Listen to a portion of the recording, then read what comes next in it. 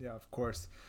All right, so let's hit on the Mac Jones Patriot coaching thing real quick. I mean, I'm not gonna have like a 10-minute diatribe about this just because you get sick and tired of it, right? But like, watching that game on Monday Night Puma, like the one thing that's like glaring to me is like, well, first of all, let me clear something up. Like, we've got to stop this Matty P thing. Like, it's not Matt Patricia's fault. Like, this is not Matt Patricia's fault.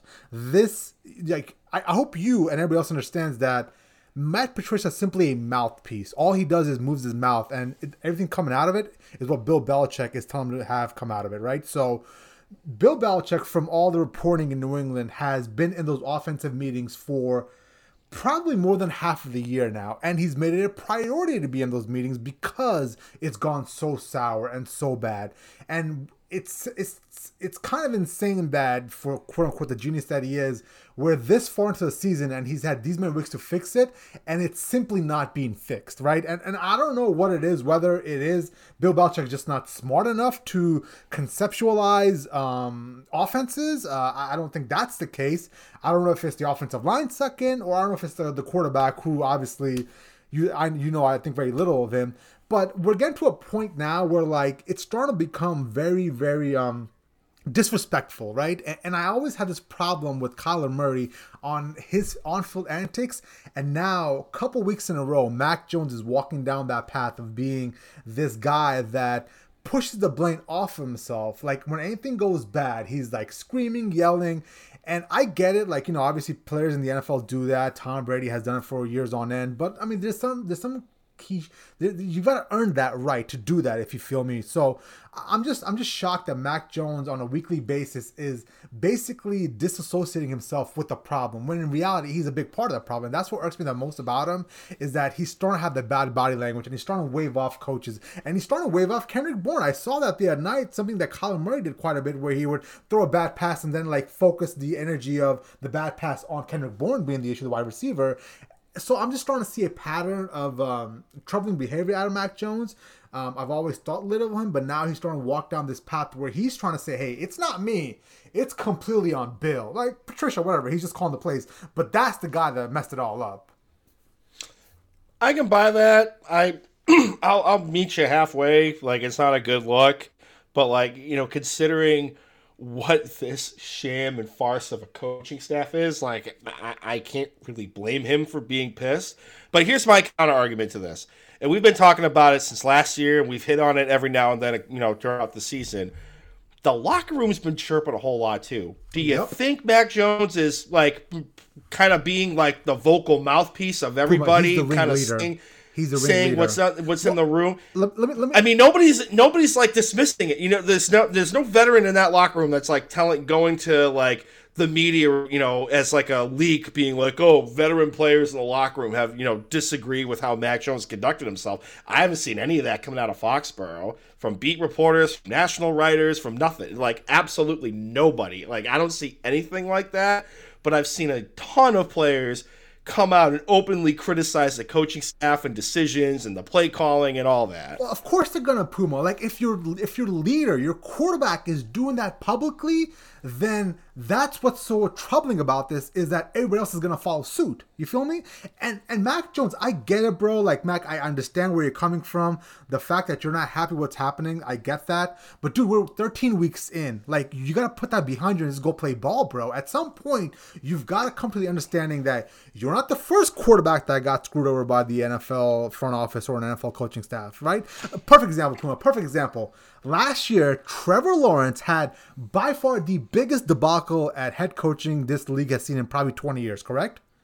Mm-hmm. Did he go out there? The season. Did he go out there and do these theatrics that Mac Jones is doing? Is he openly having like mutinous, like, conversations in the locker room? Like, it's kind of insane that Mac Jones, this guy that we thought was a great leader, intangibles, blah blah blah blah blah, is kind of leading this charge from within. Like, listen, I am by no means a Bill Belichick fan. We've already established that. But I'm gonna side with him on this one. I never thought I'd say that. Like, if you as a quarterback are not gonna buy in from day one, in spring installs, and then in the fall, and then obviously in training camp, and then in the regular season, like, when you don't buy into all of that, you're actively the problem, Mac Jones. You didn't even try to make it work.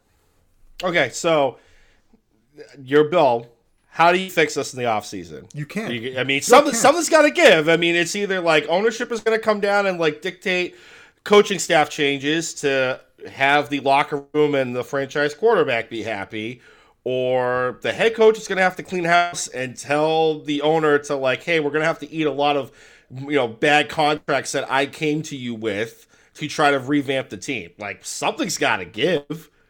I'm starting to get sick and tired of the notion that he doesn't have enough weapons. Puma, they literally have the two of the best possible tight ends money could buy in Hunter Henry and Jonnu Smith. I'm not saying the wide receivers are elite, but with the weapons that he has around him, Mac Jones should be fine. Like there's far worse out there in regards to like weaponry around a quarterback. So it truly comes down to how Mac Jones is a football player. They tried a very aggressive approach in the beginning of the season to try to air the ball out, to try to have this offense humming. The dude's arm doesn't get the ball downfield enough, and when it does, it gets intercepted. So that's why they're reining all this in, and that's my biggest problem is this dude is actively not trying to make this work. Like, he has a gripe or an axe to grind with Belichick, and I think a lot of it comes down to the Billy Zappi thing, and now I'm not saying he's sabotaging it, but he's purposely not trying to make this work. Right. So let's, for argument's sake, like, do you move off of Mac Jones in the offseason? Yes. Like, do you find do. someone to trade? Because, I mean, you're 21st in the first round right now. Like, I don't think quarterbacks are going to fall down there. Like, this is where the Dolphins have been since Marino retired, is like, we suck, but, like, we're good enough to be in the middle of the first round. And are there free agent quarterbacks that are better than Mac Jones? It's like what we took. So I don't know if they're gonna part ways with Jimmy Garoppolo at this point. I kind of feel like that they're not sold on oh god, what's it? Trey Lance with the ankle and the lack of college experience. And I mean, I think the Bay Area is gonna love him and or that Brock Purdy kid, depending on what happens. But I mean, you're gonna pay more money for Jimmy Garoppolo to come over in free agency. Like, I don't know if Kraft's gonna do that. I mean, now you're down to whether or not Daniel Jones gets franchise tagged or transition tagged or a bridge extension. Mitchell Trubisky, like. Well, like, I mean, listen, like, at the end of the day, like, in my perfect world, I would love for Mac Jones to get moved, but even I'm a realist and I understand Kraft is not going to allow for Mac Jones to be, shipped out only 3 years into his career with the Patriots. So they're going to try to make it work. Now, I just need to know, can Mac Jones sit down with Belichick in the offseason and come to an agreement that he's going to buy in and he's going to give it his best? Because, I get it. He's mad. He's angry. I get it. I totally do.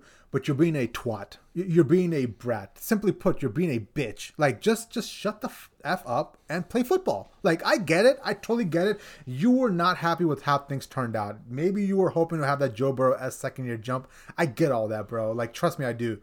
But at some point, you've got to put all that BS down. And if Kraft can, go into a meeting with all three of them and come out thinking, you know what, everything's been buried and we can move forward, then sure, I guess we can make it work. We have to find a new offensive coordinator, obviously. That's going to be part of the stipulations that Kraft has to have a conversation with Bill towards the end of the season. But, like, if Mac Jones isn't going to buy in, then, the rest of the offense is not going to buy in, and we're going to have this complete cycle of BS over and over again. And a lot of it's going to come down to the soul-searching Mac Jones has to do to buy in, because like he thinks he's above all of this. Like, that's the thing that irritates me the most about this dude is he thinks he's above all this and he thinks he knows all this. Dude, you're 18 games into the NFL, into your NFL career. You don't know jack shit, bro. It's gonna be a fun offseason. Can't wait. Can't wait for Kraft to lay down the fire and brimstone. Well, imagine if they falter down the stretch. Like, imagine if they somehow lose like 3 of the next 4 games. Like, could you imagine, like, just the uproar? Like, it'd be must-see TV, must listen radio in New England for about 3 months straight.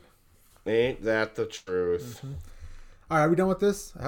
I think we've put a fork in the Pats for the 5th time this year. We play the hits. We went from 20 years of excellence to the XFL. But I mean, it is sad though. Like, I know we joke about it, but it is sad what happened to this once great organization.